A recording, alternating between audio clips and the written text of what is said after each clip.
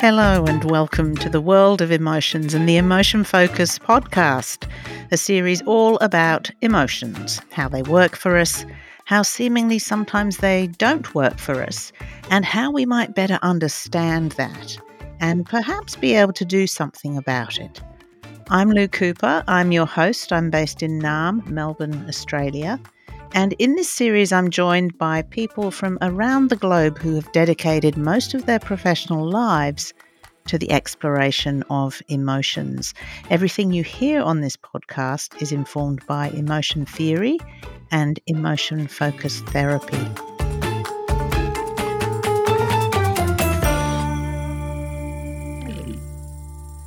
A series all about emotions would be incomplete if we didn't talk about shame.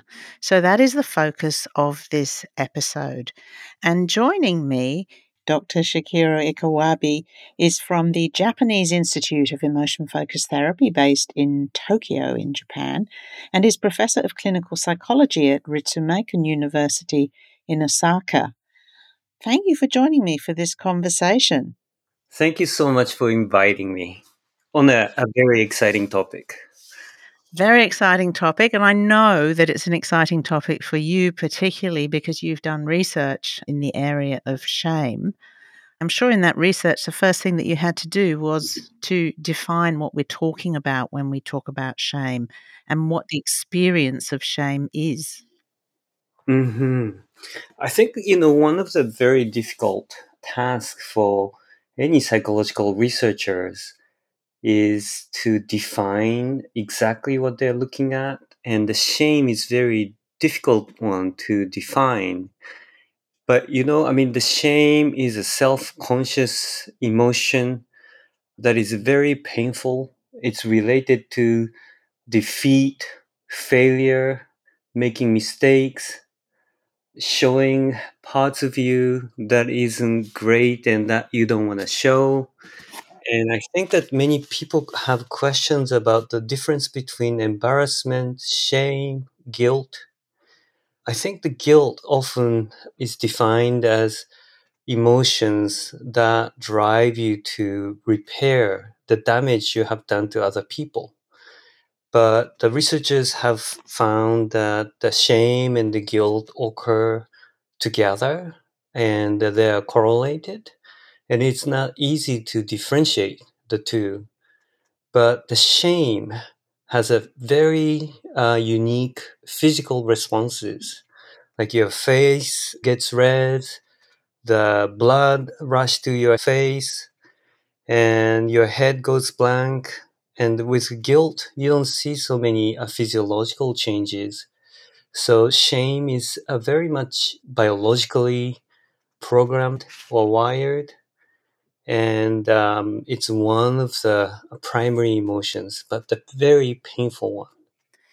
With guilt, as you say, there's a tendency to want to repair. It's like I've done something wrong and I want to make up for that. So there's something to do, whereas I'm wondering whether shame, there isn't anything that we can do about it, or what does shame make us want to do? Right. I think that's a very important question. The guilt is about the action that you have done or the action you should have done, but you neglected. Mm. Shame is really about yourself. So guilt is based on the action, and the action is not really yourself. So it really doesn't really compromise the sense of self. On the other hand, the shame is really about yourself. So you feel bad. And instead of wanting or being able to make an action to repair, you get paralyzed. You feel kind of helpless. People say that shame's action tendency is to hide. Loss of face is one thing. Like people cover up their face when they're embarrassed and feel ashamed. There's a sense of, I am bad. No wonder we want to hide. Yeah. If we are bad, that we see ourselves as, I don't know, defective or Mhm. hopeless or whatever it might be. Yes, yes. I think defective, flawed, bad. It's just like you feel, yeah, it is all about yourself. So can be very difficult. It's hard not to actually feel that, as we're talking about this, Shigeru, and to not actually feel that. And it doesn't feel good at all, does it? Right, right. And the important thing is that, when people say, I feel embarrassed, embarrassment is kind of a family member of shame, but it's really related to a particular situation. Like you make a mistake and, you feel embarrassed and you feel like you made some kind of stupid mistake, but it goes away as the situation changes. But the shame is more persistent. It's a sense of self. So, as the shame is hanging around Mhm. in that way, does it actually have a useful purpose? Like, is there a helpful function of shame?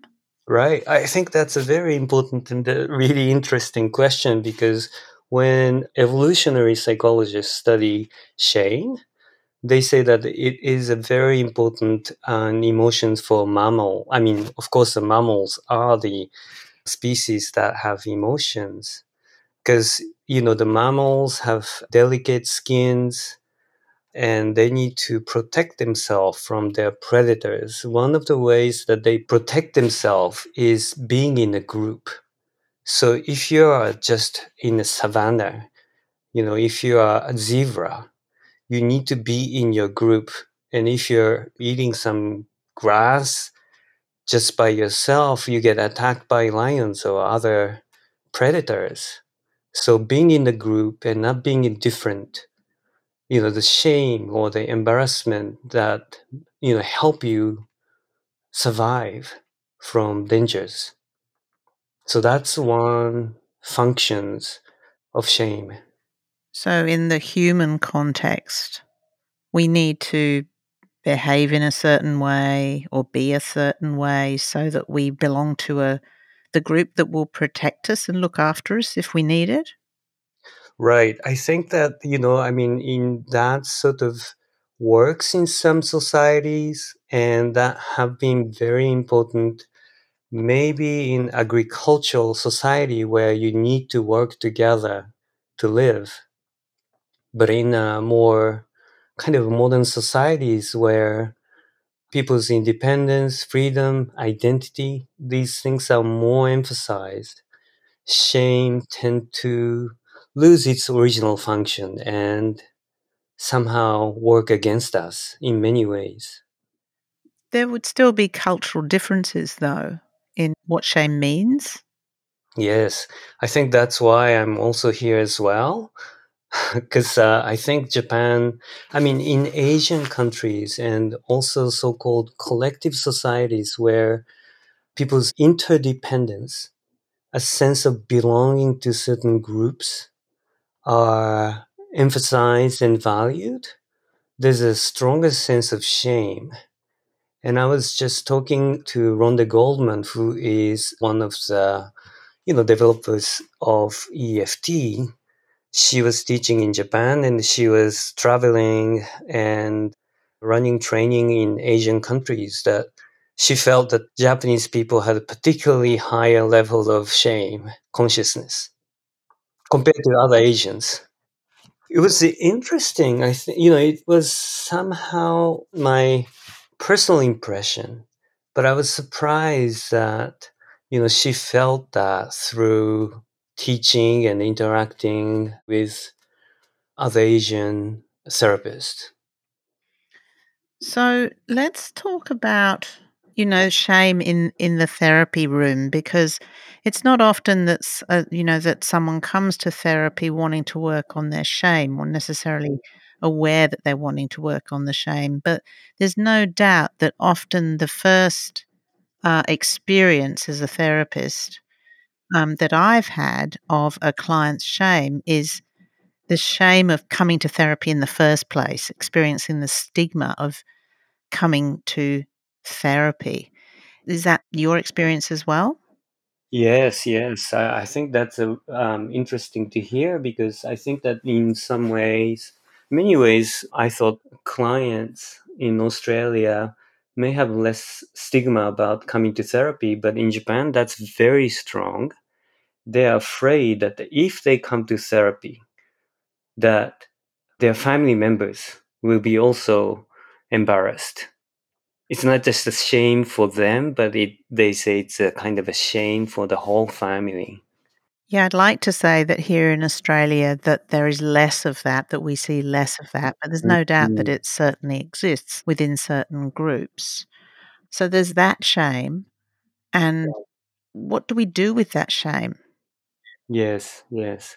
I think, I mean, first of all, that was one of my research questions, which is that, how do you address the shame of having to come to therapy, having to maybe rely on a professional for a personal problem, a shame of not being able to solve one's own problems on their own.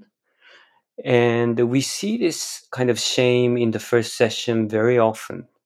And one thing we incorporated in our therapy, the research therapy model, is for our therapists to really affirm what's behind shame. In spite of the shame that they feel, they came to therapy. They came to really face, their problem and work with it. So, they feel embarrassed to be there, but they have courage to show up, to look at their problem with a therapist. It is very important to therapists to not only just to understand that they feel embarrassed or ashamed, but they affirm the effort and the courage that they exercised to come to see a therapist. Yeah, and it does take a lot of courage. I think it takes an awful lot of courage. Hmm. So when they're feeling embarrassed, ashamed, at the same time, they're still there. So there's some resilience they're really exercising. Yeah. So there's that shame, which, as we've identified, can see some of what it is about.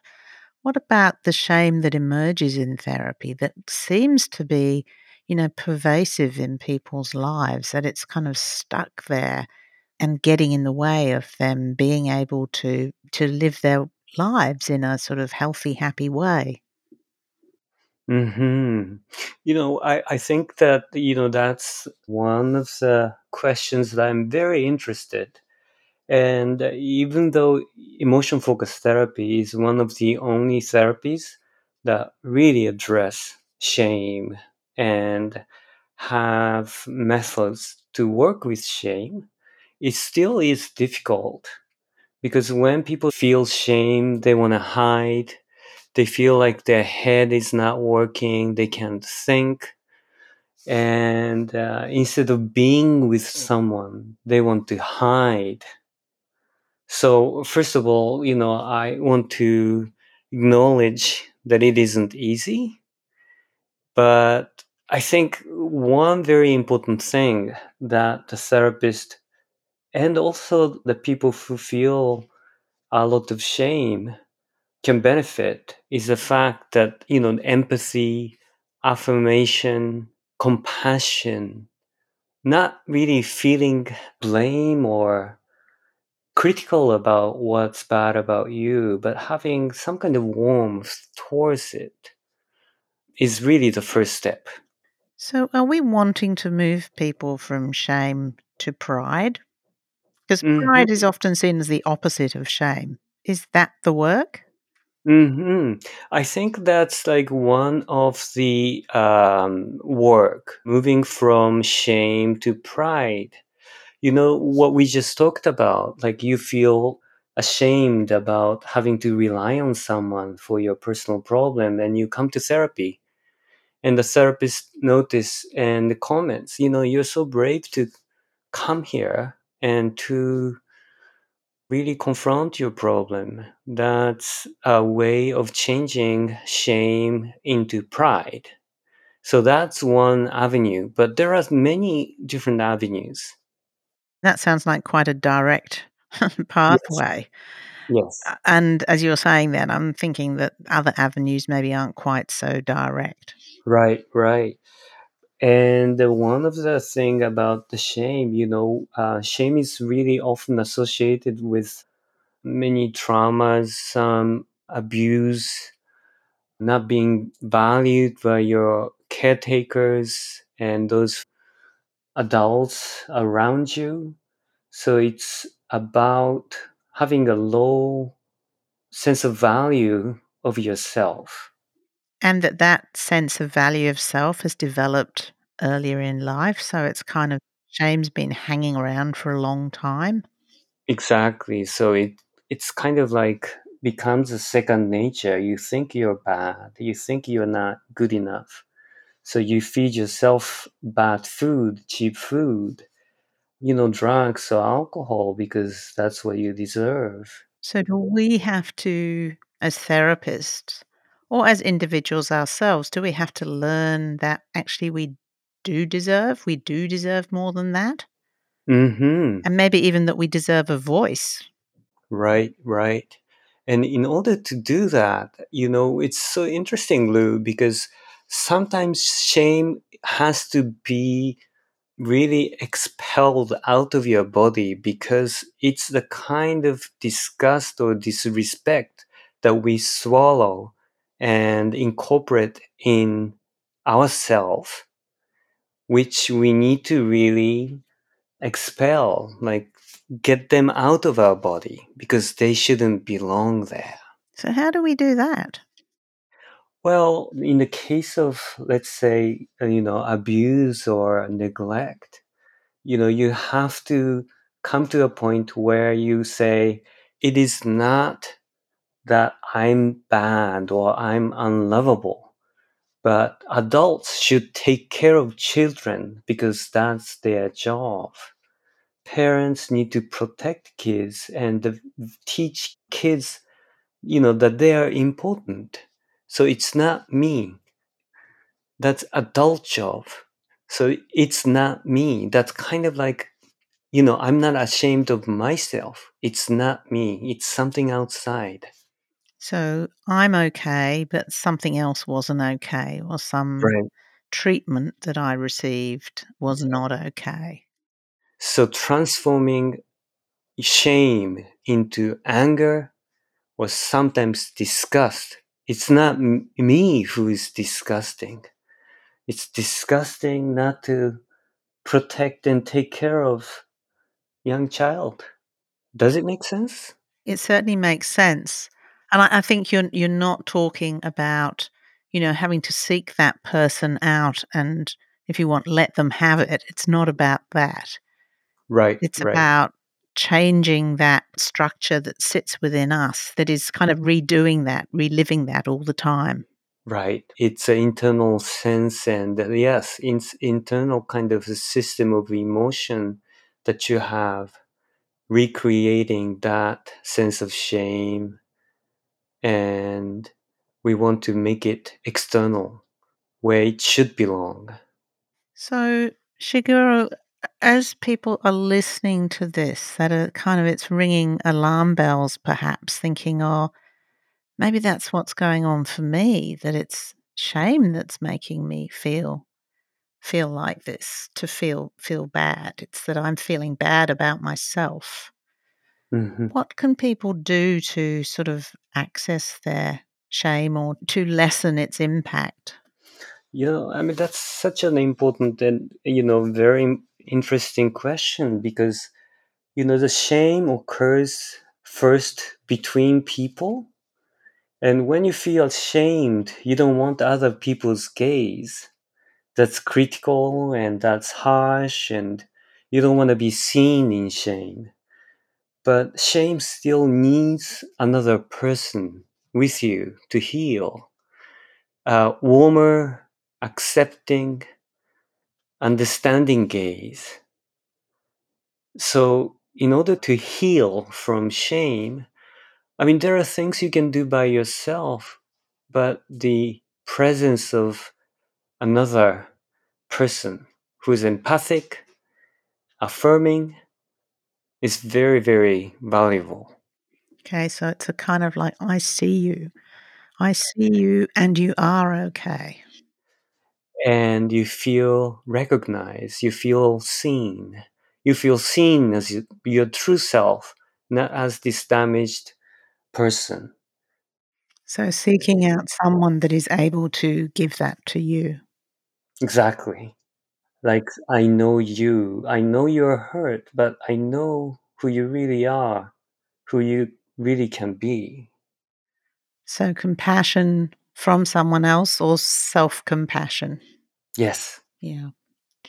Shigeru, thank you. It's fascinating. Shame is an emotion that I think we could talk about for a very long time Yes. because it's not straightforward, or it doesn't seem as straightforward as maybe some other emotions do seem. So thank you very much for your time in talking to me. Thank you for inviting me and giving chance to speak with you. Dr. Shigeru Iwakabe is from the Japanese Institute of Emotion Focused Therapy based in Tokyo and is professor of clinical psychology at Ritsumeikan University in Osaka, Japan.